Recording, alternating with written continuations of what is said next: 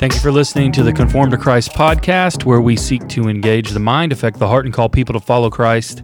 I'm Jay Jones, and I'm here on a text-driven Tuesday with George Mays. Morning, George. Hey. How's it going? Going all right. Good. Mowed my yard this morning, so I'm a little... You got up early and mowed the yard. Yep. All right. That's a good option when it's about 100. Going to be 100 that day. I know it. Yep. All right. Well, it's Monday for us. Not Tuesday. Tuesday for the listener. George got a fresh night's sleep and freshly mowed grass, so he's ready to go. I don't know about that. Starting the week off right. I'm back after a short hiatus. Do you want to talk about it? Sure. I can tell. Had to miss church. Yeah, I can tell. I don't like missing church. Sitting at home all by myself. Didn't even have no family around. Nobody was even homesick with me. Yeah. All by myself, just watching the church on my tablet. These notes here were taken on my tablet while you were up on the screen. Got stung by a scorpion, George. That does not sound pleasant. It wasn't that bad. The sting wasn't that bad, but apparently it got infected, or I'm allergic. Maybe I'm really allergic, and it spread like rapidly on my thigh, like all the way down from my upper thigh down to my knee. Yeah. Quick.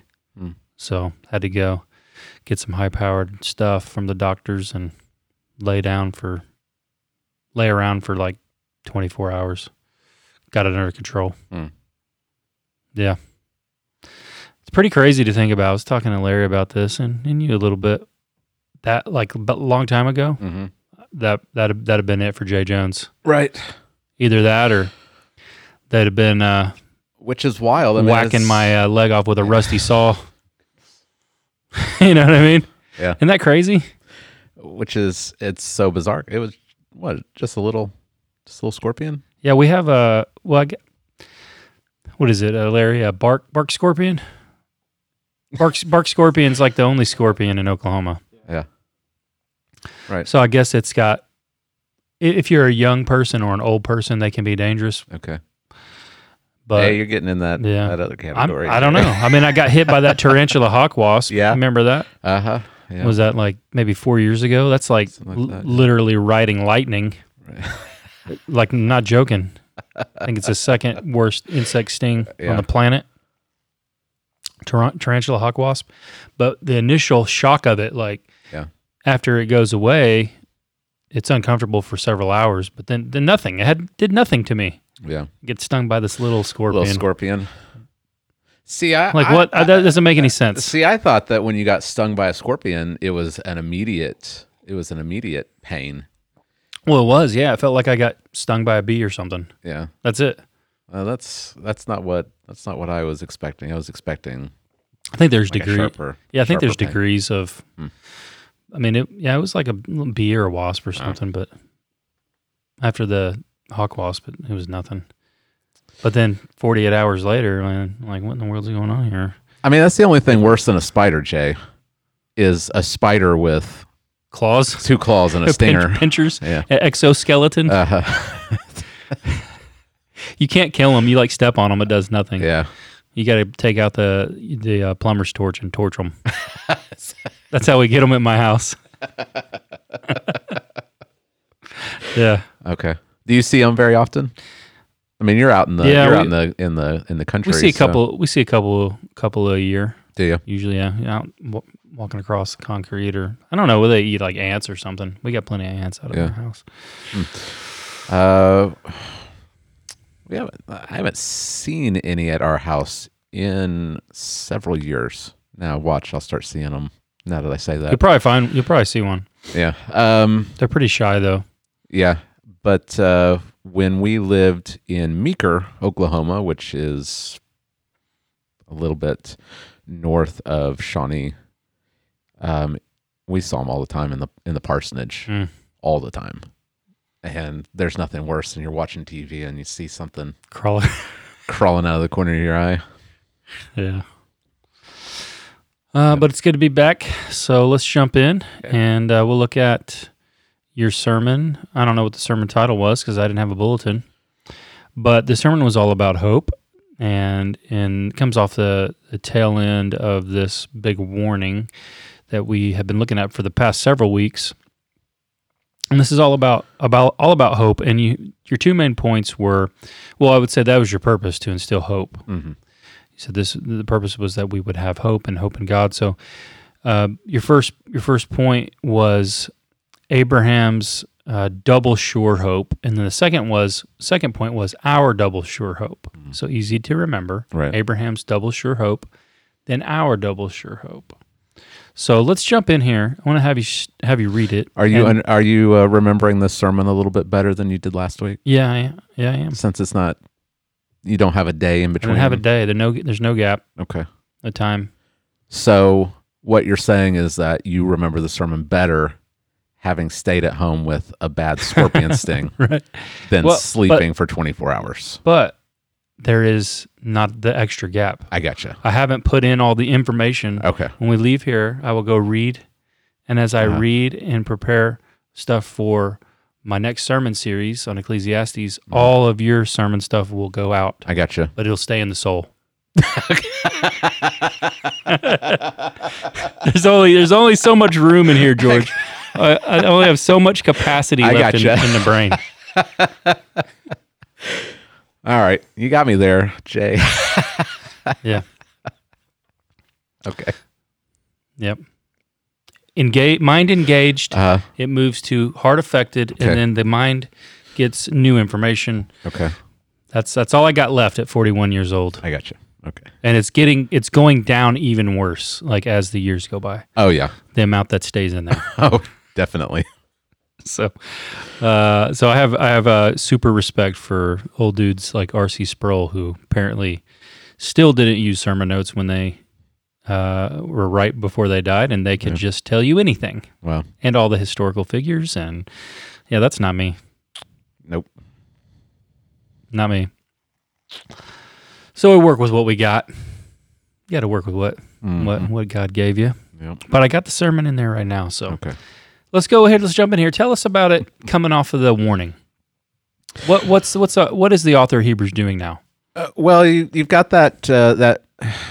So beginning in chapter 5, verse 11, he's starting to explain how he wants to tell him about Melchizedek, about Christ's Melchizedekian priesthood. You make a word up. I'm going to have to go back and look in commentaries. I know I didn't make that word up, but my wife and Philip both were making fun of me yesterday For making a word? for saying that. Philip, I guess, was impressed by the word, but he didn't think it was a real word. You better TM that and put it on a T-shirt. Look, you got Levitical priesthood, right? Mm-hmm. So the Levites, Levitical. Yeah. And now you got Melchizedekian. Makes sense. I don't know. I know I didn't make that up, but So- I'll have to find some commentary and drop a name. I'm hoping that I found it in like Calvin. I'm hoping I can break out Calvin and be like, look, Calvin said Melchizedekian. We'll go one more. Okay. He's made us a kingdom of priests. Mm-hmm. What order are we?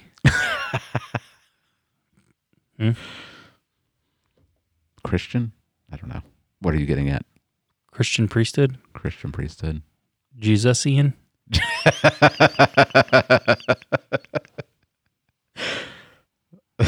Okay. All right. I guess. Huh? I'm going with Melchizedekian. Could I be don't know. once removed. Yeah. Okay. Anyway. All right, let's jump in. I mean, I'm going to be using that word, so if it's made up, I don't know. I don't think I coined it. You use it. That communicates. seems way beyond the scope of my brain. It's good. to It's a make good something word. I like it. Like that up. So he wants to explain to them how Christ is this fulfillment of Melchizedek's priesthood, and so he can't because they become dull of hearing. Right.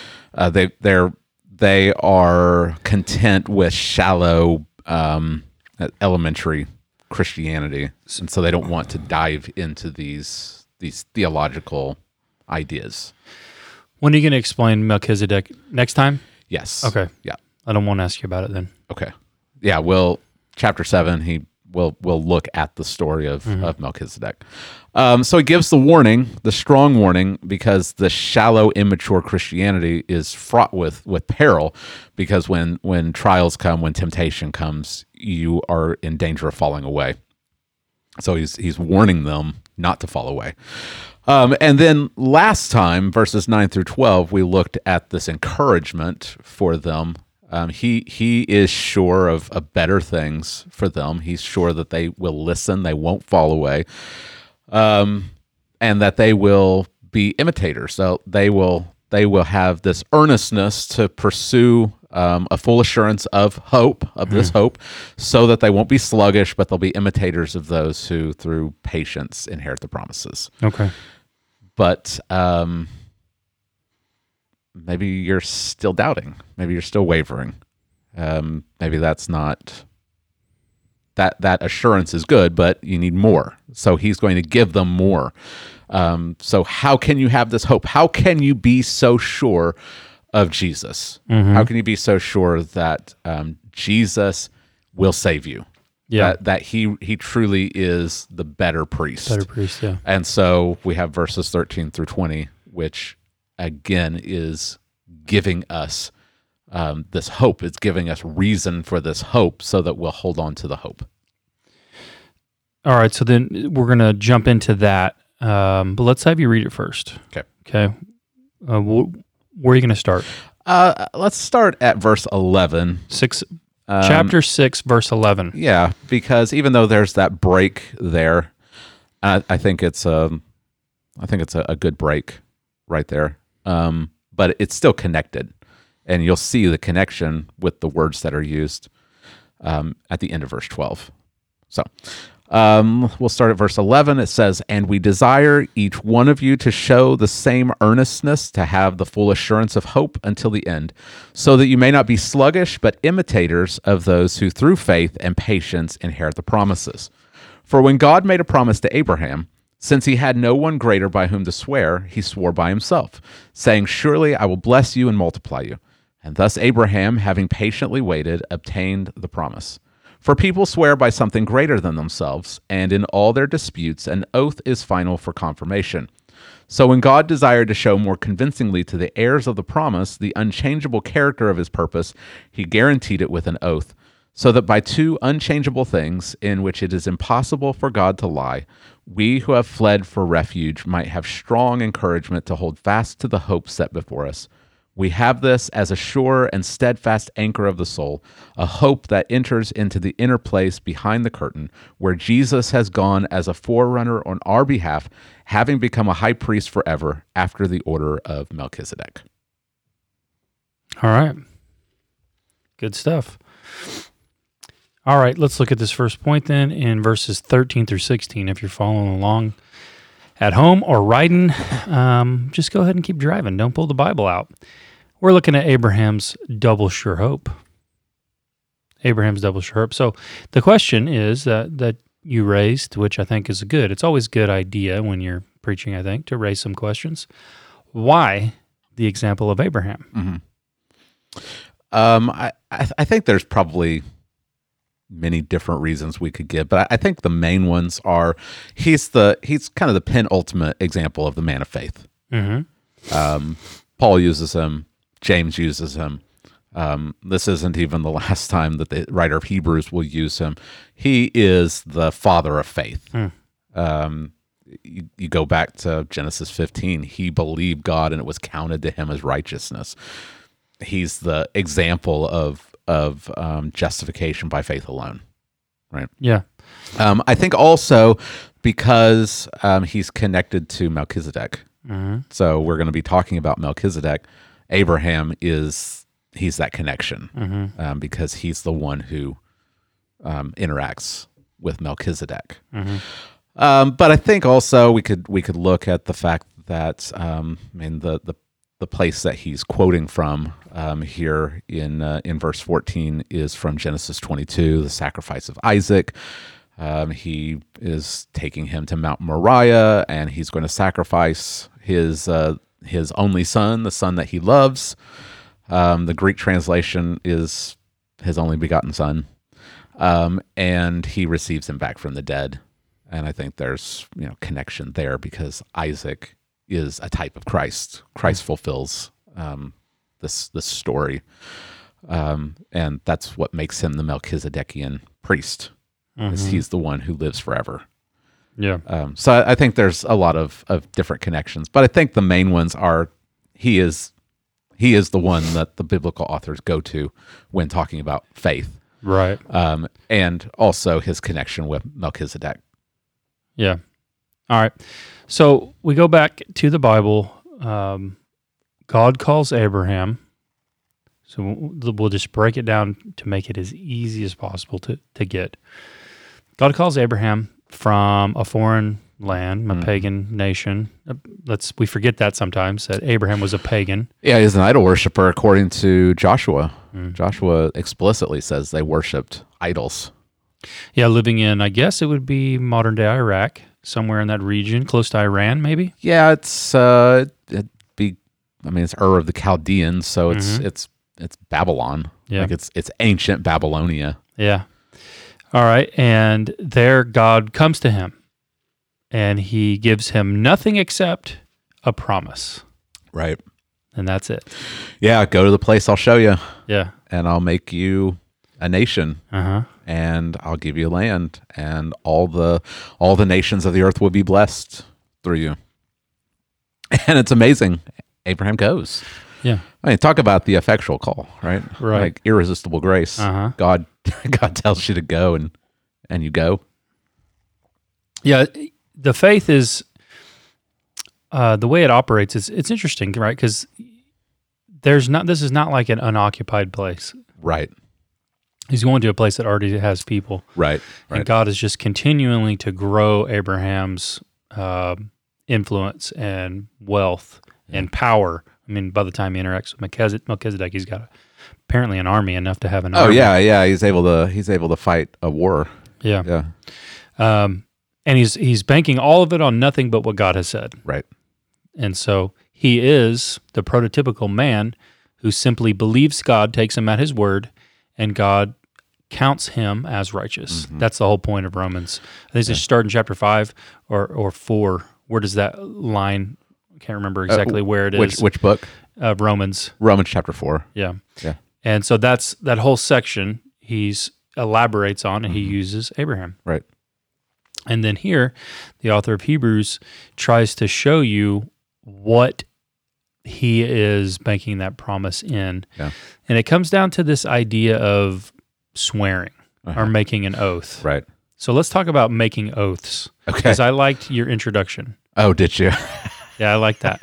a little historical information. Right. You brought up the idea of swearing. Like, right. Who hasn't made a promise to somebody, like I swear I'll do it, or whatever. And then you brought up the pinky swear. Right. It's like a little kid thing nowadays. Right.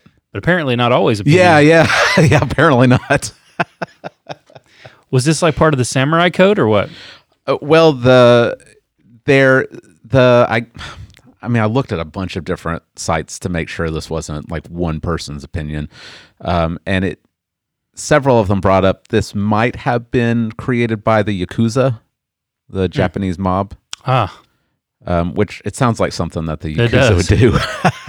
Yeah. But I don't know, like, when did the Yakuza, like, when did they start? Probably at the fall of the empire. I don't know, because the pinky swear, it dates back to at least 1860 in America. So before that. And they're pretty sure that it didn't originate in America. It originated, most of the places I looked said Japan. So it had to have been somewhere before 1860.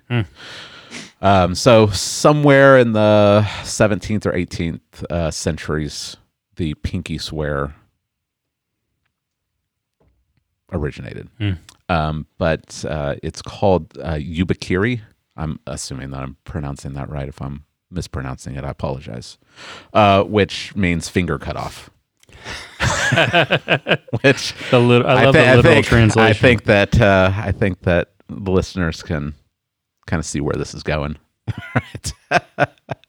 Apparently, it was so you'd hook the pinky, and it was accompanied by a vow, which translated means it says, "Pinky swear 10,000 punches. Whoever lies will be made to swallow 1,000 needles." So, and the whole point is, if you break your oath, you have to cut off your pinky. Yeah, interesting. The American version, it shows up in Bartlett's Dictionary of Americanisms, which Bartlett's is just it's a big book of different sayings and lines from books and things like that. So in 1860, it shows up in Bartlett's, and it says, "Pinky, pinky, bowbell, whoever tells a lie will sink down to a bad place and never rise up again." It doesn't actually say the place? No, it says to a bad place and never rise again. I think that's part of like, it sounds like a little kids thing, pinky, pinky, bowbell. Whoever tells a lie will sink down to a bad place and never rise again, instead of saying the bad place. Interesting. So anyway, that's there's a little bit of history for you, Jay. The pinky swear. But the point is, you see that it is a serious thing to make a promise. Like you said, it's kind of a kid's thing nowadays, the pinky swear. Mm-hmm. But I guess it wasn't always that way. There's some other cultures that have something similar to that, and it's got kind of the same meaning of cutting off a finger or breaking a finger if you break your promise. I think I don't want to like chase a rabbit too far, but I think a lot of Christians, they hear this idea of taking an oath or swearing something, and they say, "Well, we're not supposed to swear by anything," right? Based on Matthew chapter 5, let your yes be yes, right. Let your no be no. And so the Anabaptist back in these were the radical reformers back in the 17th century. They would not take oaths. They would not swear based on that. And so that was something so if you look at like the Westminster or the 1689, there's actually a chapter on oaths, lawful vows, because the reformers are arguing, now you're misunderstanding what Jesus is getting at. The Bible does allow for oath taking, for swearing. You see it all throughout the scriptures, not just in the Old Testament. You see it a little bit in the New Testament also. Paul takes Nazarite vow. Takes a vow. So you see vows. So we want to. I think what Jesus more is getting at is kind of what you'd see him talking with the hypocrites about in Matthew 23. Like they play these stupid games. Yeah. Well, I swear by the gold on the altar. Right. Well, I swear by the gift on the altar. Yeah. And he's like, it's like, well, it's. I think he's pushing against this idea that it's kind of like crossing your fingers behind your back. Right. Hey, you can't break your promise. You swore by the altar. Well, I didn't swear by the gold on the altar. Right. Exactly. Right. That's what Jesus is getting at. Yeah. But if you make an oath to someone and you're taking it under God, right? Like you're swearing to God, right? The most common oath in the Old Testament is "As the Lord lives." As the Lord lives. Yahweh That's lives. Taking an oath. You listen to Ecclesiastes chapter 5. I don't want to jump into Ecclesiastes too soon for you, Jay, but it is it's relevant. It says, "Be not rash with your mouth, nor let your heart be hasty to utter a word before God." An oath. That's an oath. Yeah. For God is in heaven, and you are on earth. Therefore, let your words be few. For a dream comes with much business, and a fool's voice with many words. When you vow a vow to God, do not delay paying it, for he has no pleasure in fools. Pay what you vow. It is better that you should not vow than that you should vow and not pay. Let not your mouth lead you into sin, and do not say before the messenger that it was a mistake. Why should God be angry at your voice and destroy the work of your hands? For when dreams increase and words grow many, there is vanity, but God is the one you must fear. So it doesn't say don't take a vow. It says think real long and hard before you take a vow, because it's a serious thing. Two that you brought one up that I was thinking of in the sermon, and then there's another you didn't. We take this oath. We take an oath, military oath. At the end of the military oath, it's "So help me God." Right. Yeah. Same with it's same with elected officials, president. He does the same thing. Yeah. So you take an oath before God, but marriage is another oath. Marriage is an oath before God as well. Right. You're entering into a covenant with each other. God's part of this covenant. Right. And you're swearing. At least Christian marriages. Yeah. I mean, you can go to justice of the peace, and you're not. You still are, but it's not explicitly. Yeah, I mean, it's secular. Right. It's legally binding for like whatever tax paying and, but a Christian marriage, an oath before God. Right. Serious. We'd say unbreakable, only by a few exceptions in the Bible. Yeah, I mean, when you say "till death do us part," you are saying, "May I die before this oath is broken." Yeah. One good example I kind of think of when I think about my grandma. My grandpa, I guess, was not a good husband when he came back from World War II. His generation, they all went over there very young, and he wasn't a great husband. He wasn't affectionate. I think he drank a lot, went to bars a lot, left her alone a lot often. I don't think he was affectionate to any of my, very affectionate to my mom or her sisters. And I'm pretty sure my grandma wanted to leave him and divorce him. She didn't do it. She stayed with him. And I think by the end of my grandpa's life, I don't have any doubts that he was a Christian. So, I mean, but these are the things that I've talked to you about it before. Like women today, like maybe their husband comes back from war. He's different. He's not a good husband, and they just leave him. Yeah, they just abandon him. You know what I mean? Like when you make it, or men, like they do. I think men do it too. Your wife has a bunch of kids. Gets older. She's getting older. She's and then it's not like you're in high school or college anymore. And they leave them, and then they get the younger. They go for a younger girl. They get the upgrade. We don't do that in the Christian Christian world. Like your oath before God means something. It displays the gospel. But we have nothing greater to swear by. We swear by God. Right. Here he is, he's bringing up, author of Hebrew brings up Abraham, and he says, God wants to make this hope sure, and he gives him a promise. Right. Well, what can he give him beyond a promise? An oath. And what could he swear by? Right. What can God swear by? He can't swear by anything greater. Yeah. There's nothing greater than himself. Yeah. So he swears by himself. Yeah. And this is Genesis 22. Abraham has just been obedient to sacrifice Isaac. The angel of the Lord stops him. And he tells him that by myself I've sworn, declares the Lord, because you have done this and have not withheld your son, your only son, I will surely bless you, and I will surely multiply your offspring as the stars of the heaven and as the sand that is on the seashore. That's what is in the mind of the writer here in Hebrews 6. By myself I have sworn. So he's swearing by himself, because the author of Hebrews mentions he doesn't have anyone else to swear by. So when we're swearing by God, we're saying God is bearing witness to this oath, and God will also carry out justice against the oath breaker. So if God is swearing by himself, he's saying, if I don't fulfill this, may my divinity be... Well, let's make it more explicit. Tell us, I already know the answer. Who is it that appears before Abraham, and what he does is he flays open some animals. Genesis 15. And goes and he goes in between them. Right. But who is it though? That's what because I think I know that you know, because we like to talk about this stuff. But who is the person present who comes to Abraham? It's Christ. It's the second person of the Trinity. How do you know that? God. How do I know it?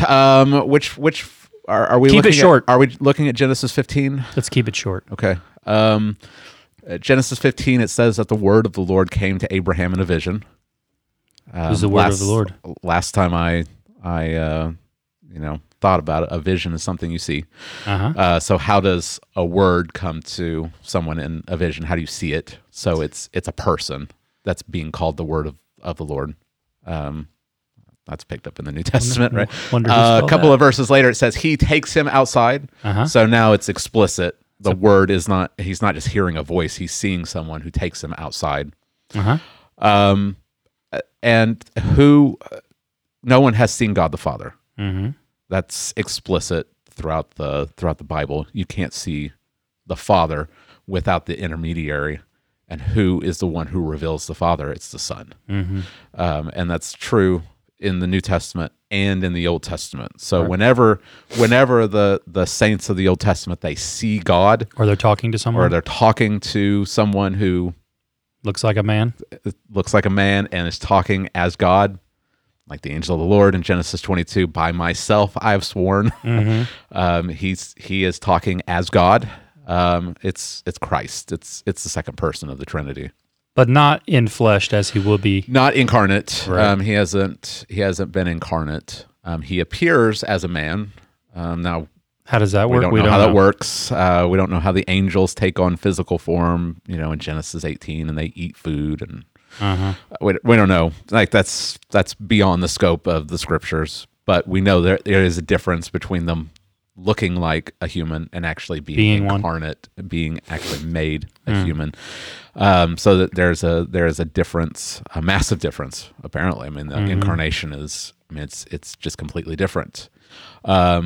But it's Christ who is swearing by himself that I will do this. And if I break my oath, I'll die. Right. Now, so I didn't bring... Well, he can't die. Right. He can't be torn apart. Yeah, so I think that Genesis 15 and Genesis 22, I think that we can understand them together, but I think that what the author of Hebrews is doing is that he's looking more at the divinity of God's deity. Right. So God is saying that I would have to cease to be God in order for this to happen. An impossibility. I think in Genesis 15, there's when the covenant is cut the animals. Yeah. And Abraham's in a deep sleep, and he sees the torch and the fire pot passing through the pieces, which I love how the book Angel of the Lord describes that. It says this is not a Disney cartoon where you've got like these inanimate objects walking through. There's someone carrying them. Abraham just can't see who it is. It's Jesus walking through the pieces, and he's taking on both sides of the covenant. So as God, he's going to keep his promise. As Abraham's representative, if Abraham's children don't keep the covenant, they don't. Right. May I die. May I die. And so Jesus takes on the it's called a self-maledictory oath. May I die if this happens. And Abraham's offspring, they don't keep it. and so Jesus dies. Right? He seals the death, his own death in that covenant cutting ceremony. But I think in Genesis 22, what's going on is in my deity, may I cease to be God if I don't fulfill this. Yeah. Which is an impossibility. An impossibility. God can't die. Right. In his divinity, he can't cease to be God, and so he gives his promise, but then he seals it with an oath, and it's an oath that is unbreakable. It can't be broken. Right. And so Abraham, patiently waiting, he obtains the promise. I mean, this is massive because God doesn't have to do this. Like, this is not something that God has to do. He's not bound by anything because he doesn't swear by anything greater than himself. So he takes this upon himself to make the promise to Abraham doubly sure by taking this oath and saying, look, not only am I saying this promise, but I'm going to swear that I'm going to do this, and I'm going to do it in such a way that you know that this is a certainty. Abraham has this incredible source of hope. It even plays out. You can see it in the binding of Isaac, right? Yeah. What does he tell the servants when he goes up the hill? Yeah, well, me and the boy will go up, and we'll come down. We'll come down again. People often forget this part. Yeah. what passage am I thinking of? I think even, or could it just be our speculation? But I think it's in the New Testament that he could have even risen. He could have brought him back. It's Hebrews 11. Okay. He believes that he could have brought him back. God could bring him back from the dead. Yes. He could raise him from the dead. And in a sense, he did receive him back from the dead, is what Right. the next verse says. Because he believes that God's promises rest in this son that he's given him. Right. And he knows So God. this is not just about Isaac, though it definitely is about Isaac because he loves Isaac. It's the son that he's been waiting for 25 years. 25 years, wandering around as a nomad, living in tents, experiencing trials, and I mean, he goes to war, and I mean, there's all kinds of conflict, and all this time he's waiting. 25 years. Here's the son. Go kill him. And this is not just Isaac that's going to die. It's the promise. All the promises. All the promises are going to die because God said it will come through Isaac. And yet he goes and does it because he believes God's word. He believes God is faithful. God is going to do this. And me and the boy will go up, and me and the boy are going to come back down. The test is, do you believe my promise? So now it's hard for us to grapple with that test. It's even more explicit. It's, do you believe my word? Yeah. I mean, this has massive connections with Genesis 3, where the serpent comes and he's making Eve and Adam question God's word. Is God good? He's holding stuff back from you. Here's Abraham. God has given him the promise, and now God's going to take it away, and he's experiencing the same temptations. Is God good? Is God's word going to be true? And Abraham has to make kind of the same decision that Adam and Eve have to make, and he's obedient. Yeah. So Abraham's source of hope is God's promise, made even more sure by God's oath. There's nothing greater God could swear by. That's the double sure hope of Abraham, and he's calling them to mimic that. Right. That's what the writer of Hebrews is doing. Yeah, there's connections between verses 11 and 12 and 13 through 16. Abraham, having patiently waited, obtained the promise. You're supposed to be imitators of those who through faith and patience inherit the promises. That's the whole point. He's not just bringing up Abraham randomly. He's saying, mimic him, be like him. See how Abraham lived. Consider that he was given promises. He had to wait.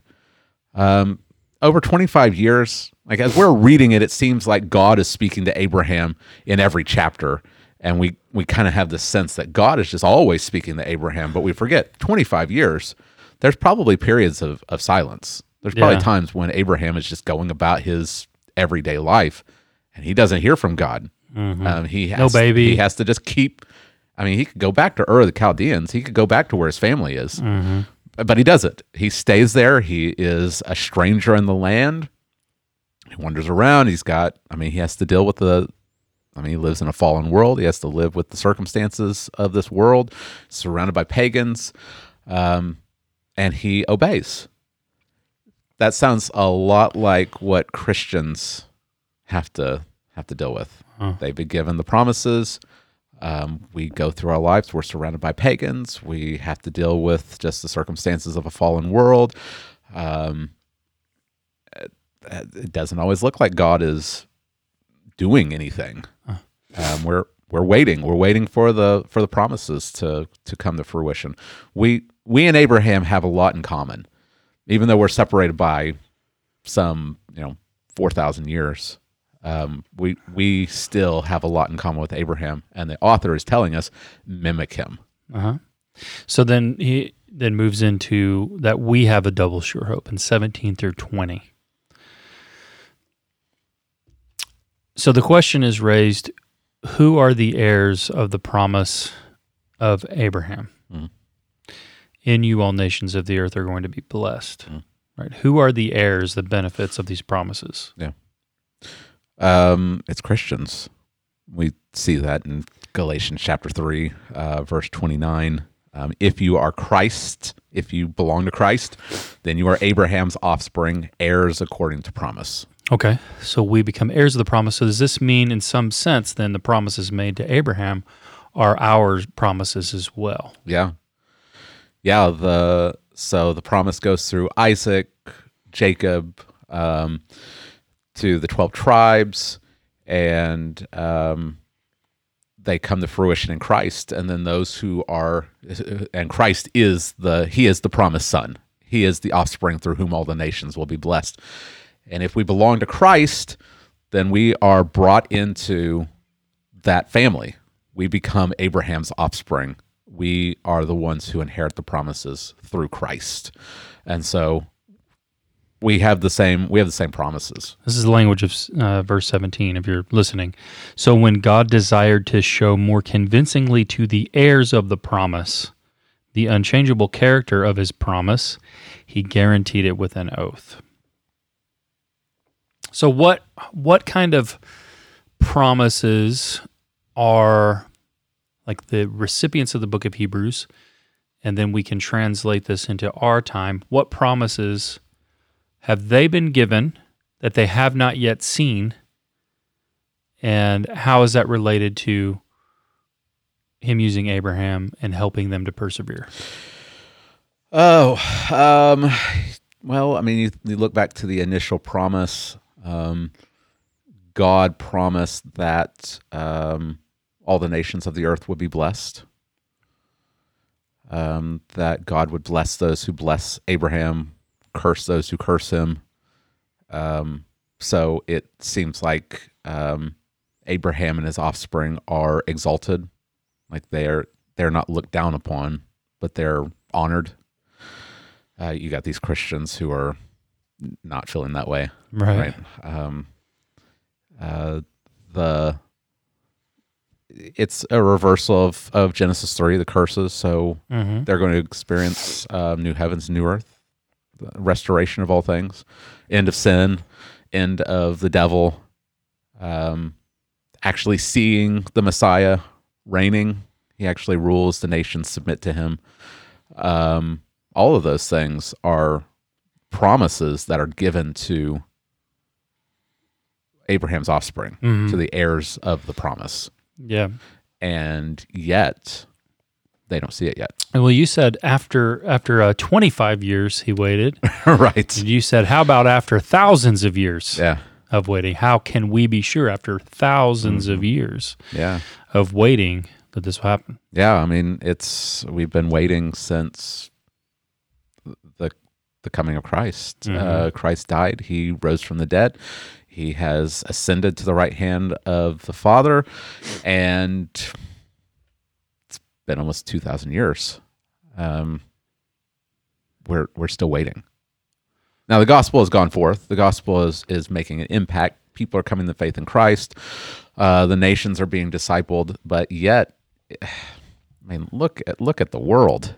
Look at the world. Hostile to Christianity, just chaos. We're still experiencing the effects of the fall. Christians are not honored. They're looked down upon. They're maligned. We're called bigots and homophobes and, white supremacists. Right. Christian nationalists, even people that profess to be Christians, they make it a profession to criticize the church. Are the promises still true? You've got the Christians that he's writing to here in the first century that are having their property confiscated. They're being persecuted. They're being thrown into jail. Are the promises going to be true? Are we going to experience the blessings, or are we just the world's punching bags? Wouldn't it be easier to just go back to Judaism? Just go back to the temple, the animal sacrifice, the priesthood. We're still worshiping Yahweh according to the Old Testament, and it's a recognized religion. Right.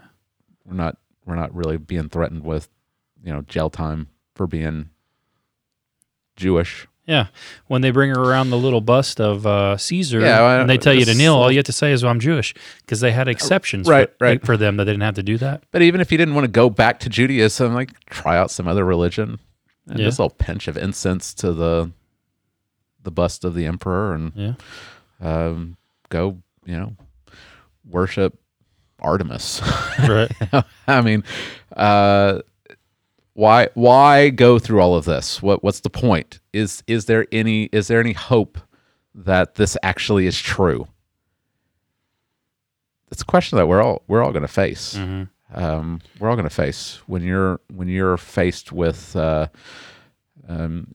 some pink-haired it thing that's telling you that you're a bigot because you won't refer to them as Z-Zim. Yeah, Z-Zim. Z-Zim. Went from they, them to Z-Zim. Just because you're a Christian. Sounds like a Zoolander thing. Maybe it would, maybe it'd just be easier to just go along with it. I mean, we're all going to face this at some point. Yeah. So, what does God give? He gives his oath. And then the author of Hebrews brings up something interesting, maybe people haven't really thought about very much, that it's impossible for God to do some things. God's given you an oath. There's nothing greater to swear by. And, by the way, it's impossible for God to lie. Mm-hmm. When was the first time you kind of started to think about the idea that there are things God can't do? Remember when you ever first encountered those things? Goodness, it had to have been once I was an adult. Yeah. I mean, I think that you are taught, God can't lie, God is good, but you don't really think about this why? is an all-powerful being, and there are things that he can't do. The Bible explicitly says that he can't do. I think the first time I really started thinking about it was more along the lines of philosophical arguments. The atheists, I don't know if they, the common atheist would bring this up, but well, can God make a boulder that he can't lift? Right. This seeming conundrum. Right. Things like that. That's when I started thinking more deeply about the fact that there are things that God can't do, and that's not a weakness. It's he can only do things that are in accord with his character, with his nature. Right. So God's character, nature. This is what gets to the things that God can do. Even gets into the boulder thing. Mm-hmm. And it gets to lying, but God is perfection. Mm-hmm. That's what he is in his nature, in every aspect. Yeah. God is. I'm not saying that God is logic, but God's very nature is perfectly logical. Well, where do the laws of logic come from? They're not. They're not some. They don't just pop into existence. They have a source. Yeah. So the whole reason that we can think logically is because there's a God who thinks logically and can't do illogical things. Right. So God can do anything that's not illogical. Like God can't make a boulder too big for him to lift. Right. Because that is a nonsense statement. Yeah, so it's illogical. It's like saying, can God make a square circle? Right. Well, no, because they can't exist. Yeah, a square by its nature is a square. A circle is by its nature a circle. So God doesn't do contradictory things. Right. He can't make a married bachelor. This is why the whole argument of there are some times when 2 + 2 can equal 5. It's trying to get around the way that God has created the world. Like God's 2 structured + 2 the equals 4, because that is just the truth of it. Right. To try to get around that is to try to subvert God's creation. It's trying to subvert who God is. Well, you can't get around it without like renaming things. Right. Like you have 2 objects here. You've got 2 objects here. Put them together. You've got 4 objects. Right. Unless you want to rename one of them 3. Yeah. But these are nonsense things. Mm-hmm. So another nonsense thing would be God lying. Right. He can't do it. Mm. It's actually impossible because he's perfection. Right. And he can't do it because he doesn't want to do it. Mm. Like it's not in his nature. Right. He is truth. Yes. He does not tell lies because it's not even like it's an impossibility. It's not just well, there's no scenario I can think of where God might be tempted to lie. God can't be tempted. He can't be tempted. So he's not going to be tempted to lie. So it's impossible. It's outside the realm of possibility that God could do something like this because it's outside of his nature. Right. So he's not going to do something that is contrary to who he is. And this is why the Ten Commandments are not arbitrary laws. Right. People debate these things like ethics.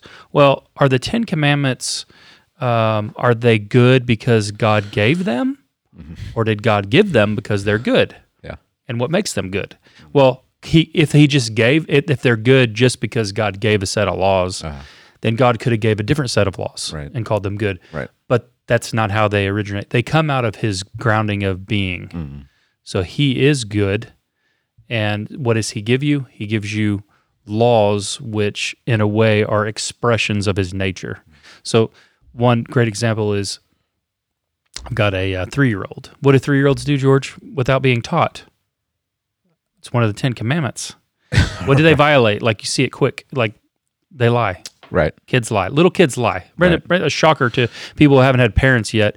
You don't have to teach your kids to lie. They may have never observed a single lie in their life. They're going to lie to you. Mm. Well, when you teach your kids to lie, what do you tell them? God said don't lie. God, it's a bad thing. That's one way to do it. Or you could say, we don't lie because it's impossible for God to lie. And when we are honest, we are being like God. And to lie is to not be like God. And God wants us to have a good life. How do we have a good life? We be honest. So society can't work with a society of a whole bunch of liars running around just lying and scheming each other. Things seem to be going all right. Right. Yeah, things are going great in the world, aren't they, George? People are so honest.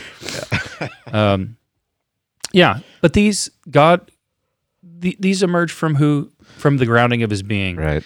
And God, we're kind of like exhausting it because hopefully people can get it. If God tells you something, it's true. Right. You don't have to second guess him. Yeah.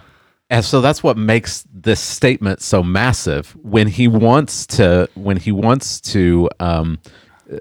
show more convincingly to the heirs of the promise the unchangeable character of his purpose, so he doesn't change his mind either. That's another thing he doesn't do. He doesn't change. Yeah. So his purpose that he gave to Abraham is the same that he gives to us.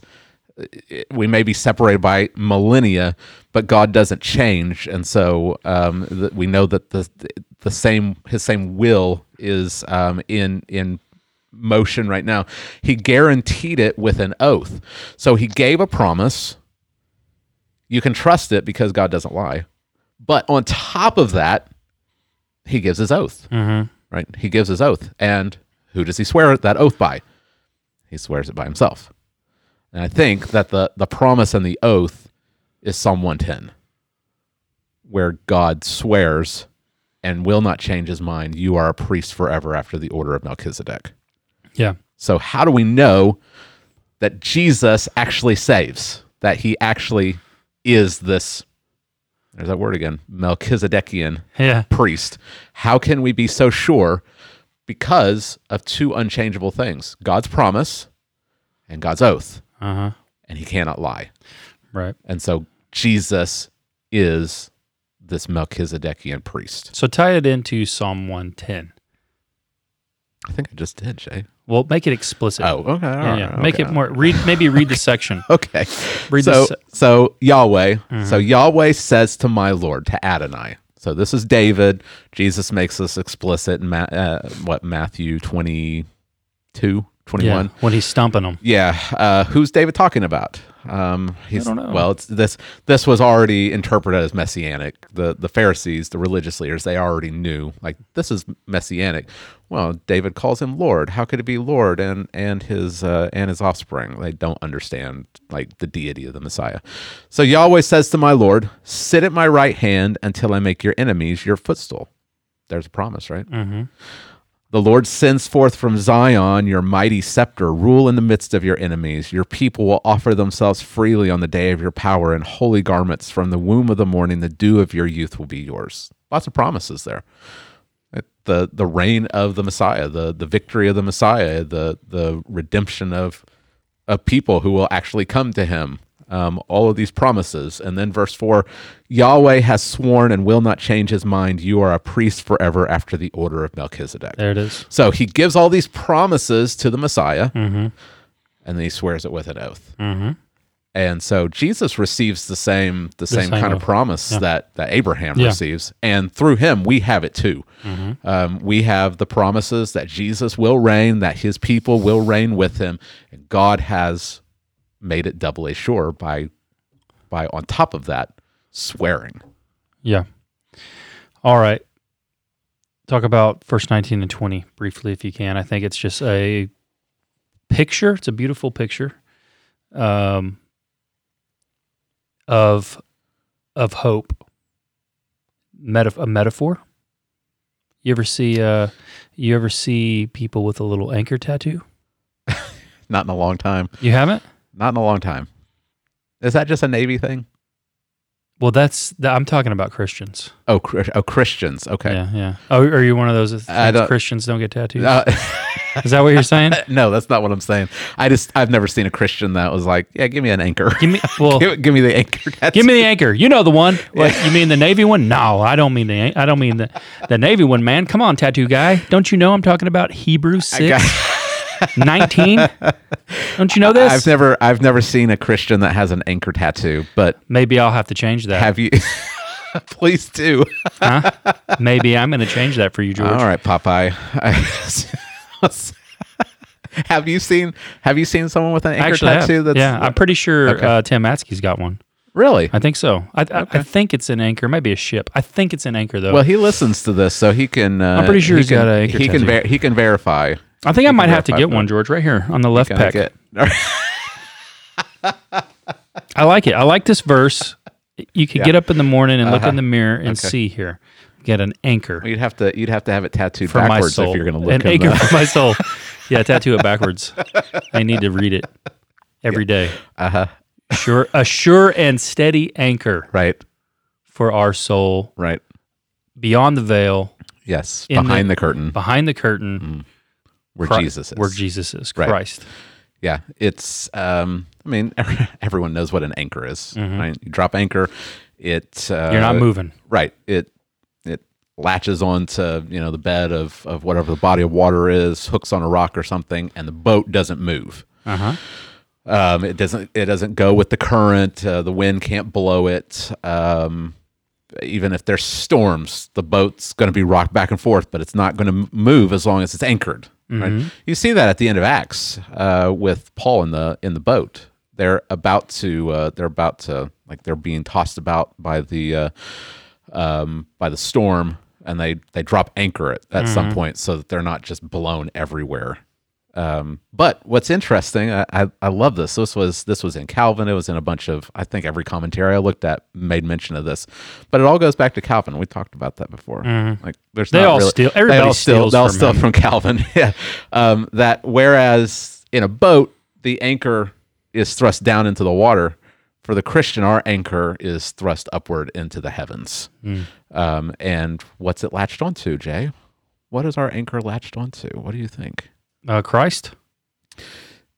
See, I think that's what, Or the promise? I think what a lot of people think is it's Christ, but I think that the picture, if you recognize how he's kind of going back to the end of chapter 4, The high priesthood? when we can approach the throne of grace with confidence.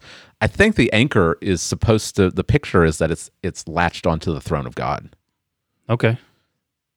How about the throne Jesus is sitting on? That could be that. Which one? Well, I mean, the throne of grace. There you go. You can approach God the Father. That's the Yeah. whole point.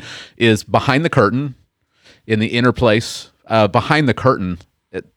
You would think that was all over the place in the Bible, wouldn't you? Apparently, it's only in Leviticus 16:2. That's the only place where that exact phrase is used in the Greek translation, and it's in relation to the high priest going Beyond the curtain. into the Holy of Holies on the Day of Atonement. Where the Ark of the Covenant so is. Christ, he's setting up Christ as this great priest, and he goes and he puts blood on the mercy seat, and that's where our anchor has gone. It's latched onto the mercy seat because that's where Christ is gone, and it's immovable. Like it's a sure, steadfast anchor for the soul. It goes into the inner place behind the curtain. This is massive. This has massive theological implications because no one could go behind the curtain into the Holy of Holies in the tabernacle or the temple. This was the place that only the high priest could go, and he could only go once a year, and he had to bring blood. And if he didn't do that, he could die because that's where God is. He's there above the mercy seat, and this is where Christ has gone. Yeah. And since Christ is there, our anchor is secure to the throne of grace. And he goes as the priest after the order of Melchizedek. So he brings it back around to this idea of this order of priest after Melchizedek. And we'll see some more of that next week. Yeah, that's good. But that's how sure our hope is. Now, that doesn't mean that we're not going to be rocked back and forth by the storms of this world. It just means that no matter what happens down here, the anchor is going to hold, so we're not going to be shipwrecked. That's good stuff. We went a little long today, George. Just a tiny bit. Just a little bit over 1 hour. Just a little bit. Just a little bit over an hour. But that's good. That's really good stuff. So you're going to wrap it up next week? Yeah, I'm trying to figure out exactly how we're going to do this. It's just not a good break because he goes talking about the priesthood through like chapter 10. Yeah. And it's just not a great break, but I'm trying to figure out. I wanted to get back to Melchizedek because he brings it up. He says, I want to talk about this more, but you're dull of hearing. He gives the warning, he gives the encouragement, and then he goes ahead and he brings it up because he's sure of better things. I'm just trying to figure out exactly where to stop. So yeah, we'll see. So I'm not sure exactly how far we're going to go in chapter 7, but we'll talk about Melchizedek, and then we'll take summer break. Well, it'd be like the season finale, and then you gotta come back in the fall, and we'll pick up with Hebrews again. Yeah, because we've got you got one more, and then we go into our summer kind of preaching schedule where all of the elders will preach twice. We're doing kind of 10. I don't know what distinctives is the right word. Maybe it's distinctive priorities about like what is our church about, right? Like the bedrock of our church. So we've got the priority of Scripture, the clarity of the gospel, right? Things like biblical theology, primacy of expository preaching, church discipline, membership, leadership, things like that. Yeah, kind of like the 9 marks, but we've got 10. Because we're better than them. We went plus. It's like 9 marks plus. Everybody's got Disney Plus. We're 10 marks. Paramount Plus. We're 10 marks. You need to put out a book, Jay. 10 marks of a healthy church. No, yeah, it's good. We've had so many new people at our church, and the church has grown a lot. Well, I think even through COVID. We've touched on all of these things early. So it's a good time to revisit. Well, it's always good, even if we didn't have any new members. It's always good to be reminded, like, what are we about? Yeah. Because, all throughout Hebrews, we have to remember these things lest we drift away from them. And so it's good for us to be reminded of why do we do things the way that we do? Because we believe in the centrality of Scripture and the clarity of the gospel, and the best way to communicate that is through expository preaching and regenerate church membership and church discipline goes along with that, and we have biblical leadership, and it's good to be reminded of that. Even for me, it's good to be reminded because we get into we just kind of get into a regular flow. And we just kind of assume these things, and if we assume these things for too long, they'll get the assumption will get passed on to the younger people, and we just assume that they know this stuff, and they don't, and they've never been taught it. And it only takes, I mean, really, apostasy is only ever 1 or 2 generations away. So we have to constantly be reminding the people. We had Sunday school training yesterday, and the first thing that I brought up is look throughout the Old Testament and see how many times they tell the same stories over and over and over again. You get the Exodus event time and time again. It's because they're supposed to teach the next generation the stories. You can't just assume that they're going to know the stories. You have to explicitly tell them. If you don't, the world is going to teach them something. And if you're not teaching them something counter to it and superior to it, they're going to fall away. So that's coming this summer. Then we'll take a break for Text Driven Tuesday, but we'll probably be able to still do the Free For All Fridays. Did we take a complete break last summer? We did. Or did we take a complete break in December? I think we had a few that popped up here and there, but for the most part, we took kind of a break. I think we'll do some, but we'll slow down. Like, we keep a pretty heavy pace. Yeah, I mean, with the way things are going, things keep popping up. That we've got so many things that we can talk about. How long does the briefing take a break for? I think Mueller takes probably a summer. I think he probably takes 2 or 3 months. Yeah. Okay. Are you trying to compare us to the briefing? Nah. We might have slightly less listeners. We go about 45 minutes longer than the briefing. Right. Probably because people that are more intelligent can say things in fewer words. Right. So it takes us an hour and 15. That's right. So, all right. Well, you want to shut it down for us? You want me to shut it down? I want you to shut it down. Oh, all right. Okay. Well, hopefully this has been beneficial for you as we've been going through Hebrews chapter 6. I would encourage you to go back and listen to the sermons and read back through the passage and think upon what the author is teaching us here, because we want to move past a shallow, immature Christianity. We want to hold on to the hope that we have in Christ. It's like a sure and steady anchor that is fastening us immovable to the throne of God. So be encouraged and think upon this hope this week. And as always, we want this to help you to become more and more conformed to Christ. So we will see you next time.